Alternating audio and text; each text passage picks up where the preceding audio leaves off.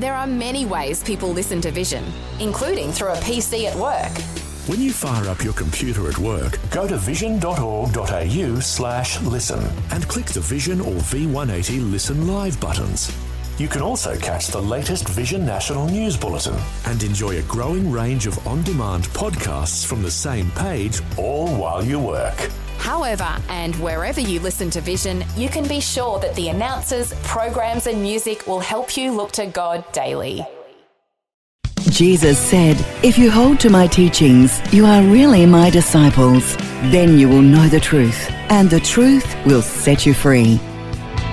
God is a God of miracles, and God was about to do an amazing miracle for a man called Naaman. Naaman was a commander in the Syrian army in the days of Elisha the prophet, but he had the death sentence disease of leprosy. As it happened, there was in his household a young Jewish slave girl who was captured during a raid by the Syrians on Israel. When she heard that her master had leprosy, she said he should go to see Elisha the prophet in Israel and he would be healed. But when Naaman arrived at the prophet's home, Elisha didn't even come out of his house to meet him. He just told him to go and dip 7 times in the river Jordan. Naaman was outraged. This is not what he expected.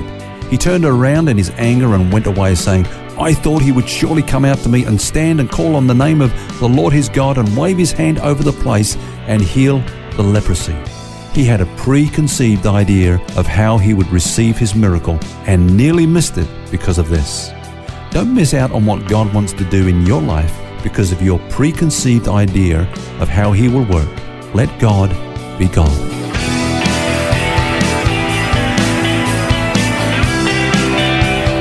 This is Set Free with Ken Legg. And thank you for joining us. It's Phil here, along with author and pastor Ken Legg. And we're looking at miracles this week. It's quite an amazing story, isn't it, the one of Naaman? As you pointed out, Ken, there, we too can miss what God wants to do in our lives if we have some rigid way we think about how he has to work, put him in our box. Yeah. It reminds me of a story I once heard of a man who wanted to have a healing ministry, so he studied all the healings that Jesus performed to try to find the key, the technique, if you like. And after studying all the healings of Jesus, he came to this conclusion that no 2 healings were alike. Sometimes, he spoke the word, and sometimes the sick person wasn't even present with him. He was in another place. Yep. Sometimes he laid on his hands. Sometimes he didn't touch them at all. Sometimes fairly unconventional things too, spitting in the mud. Spitting, I love that one. Yeah, tried that one. Clay. And it's not well received all the time, but you've got to be led by the Spirit, I think, when you do that. Yeah. Sometimes he put his finger in one man's ear, and on and on. There are different ways. So, Phil, I think we can miss miracles because our culture has a preconceived idea about when and where and how miracles occur. Let me explain what I mean there. We become accustomed to expect to see the miraculous, at least in some of our churches, in a specified place at a prearranged time through anointed people. Yeah, it's got to be the pastor up the front of the church when somebody's responded to an altar call or something, and that's where it happens. This is your window of opportunity. It's not like that, though. Or it shouldn't be. It's not like, or at the prearranged miracle crusade. This is when you come, this is where we're doing miracles. And so we kind of expect to see it happen in that kind of environment. But you look at the ministry of Jesus, and you'll actually discover that most of the miracles he did, and the apostles, never actually took place at times or places that were announced or predicted ahead of time. They didn't say, come, to a meeting at such a time and be healed. In fact, they were often what I call, they happened, if you like, by interruption. Jesus was on his way somewhere and he was confronted by a situation that was not even considered as he started his day, not even anticipated. In the modern day context, that would be we go to Woolworths or somewhere to get some milk and an opportunity comes along the way to minister and healings happen or miracles occur. Exactly. In the marketplace, they didn't happen in a churchy environment, but out there where the people were, that's where the miracles took place. What about the thought of when we see revival, that's when we'll see miracles? It's kind of as if God can do things then, but he can't do it now. Yeah, of course, I believe in miracles. When we used to have a Bible school, we taught on miracles in the history of the church and so on, revivals and that kind of thing. But that's a sovereign thing, when God has sovereignly moved in a special way. But Phil, we need to be careful that we don't confine God to a specific season in which he will move. Otherwise, We don't expect him to move now, but when revival comes, that's when we'll see the miraculous. And of course, this week we're talking about not putting limits on God regarding the miraculous. So if we think like this, we'll miss the miracles that God wants to do today. Revival, some people call that a visitation. Now, you think about a visitation for a moment. If I come and visit you in your home, that means I'm going to come for a little while. I'm going to stay. We're going to have a cup of tea together, and you're going to bring out some of that wonderful chocolate cake, and then I'm going to go. So it's a temporary visit. Now, that's really old covenant thinking, is that God would show up at certain times and manifest his presence.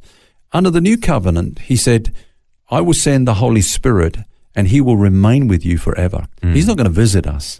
Now, a revival is, people that are dead need to be revived, but we have received the life of Christ. And Paul says, what I want you to know is what you already have, that God would open your eyes that you might know that the same power that raised Jesus from the dead dwells in you, that's resident in you. And I want you to get a revelation of who lives inside you now. Otherwise, we're going to remove miracles to this far distant time and place when God would choose to visit us sovereignly in revival. So really you're saying it's not that you don't believe in revival, but it's more so let's not stop God doing what he wants to do today because we think we have to wait until that happens. Exactly. Somebody once misunderstood me when I was talking this way, and she came to me after the meeting and said, look, I disagree with what you said about revival. She said, I've been praying for years with a lady who is now 84, and she got saved at an early age, and she's been praying all her life for revival, and we're not going to stop praying for revival. I said, well, just stop and think about what you've said. This dear lady, God bless her, has been praying all her life for revival, and please don't stop. But, all her life she's not seen revival. And therefore, she's living in the expectation of what is to come. God wants us to live in the expectation of what is now, what we have now.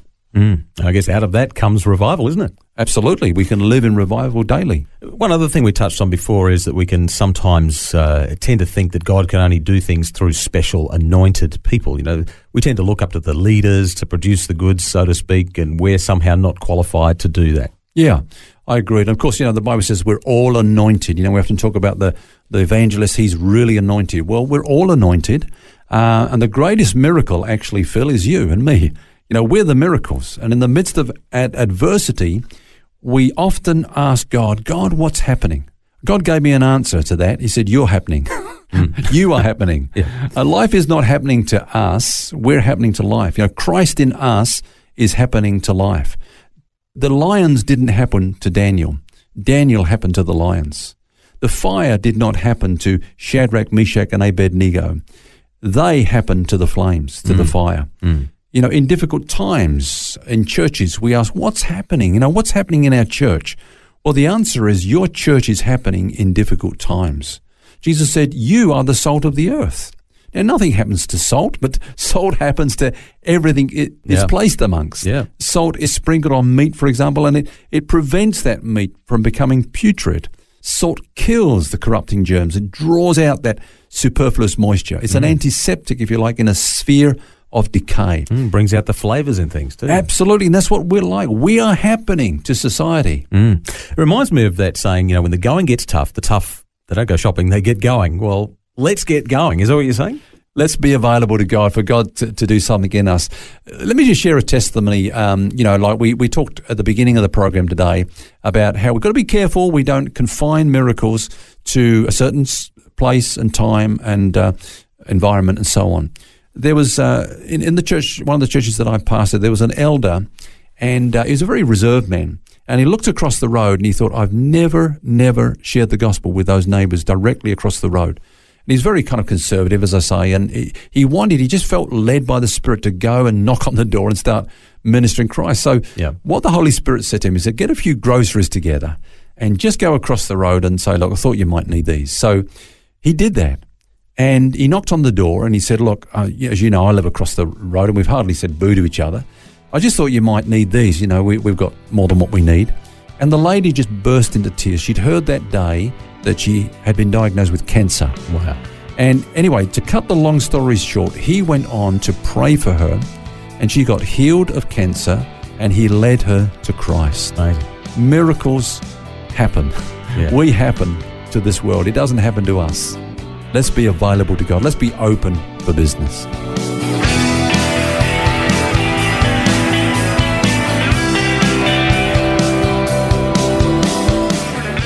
We're on the subject of miracles today, and we'll continue our conversation tomorrow. Until then, remember, you don't have to carry that baggage. God wants you to be set free. For books, DVDs, small group studies and other resources from Ken Legg and details about Ken's ministry, visit the Vision Christian Store at vision.org.au. That's vision.org.au.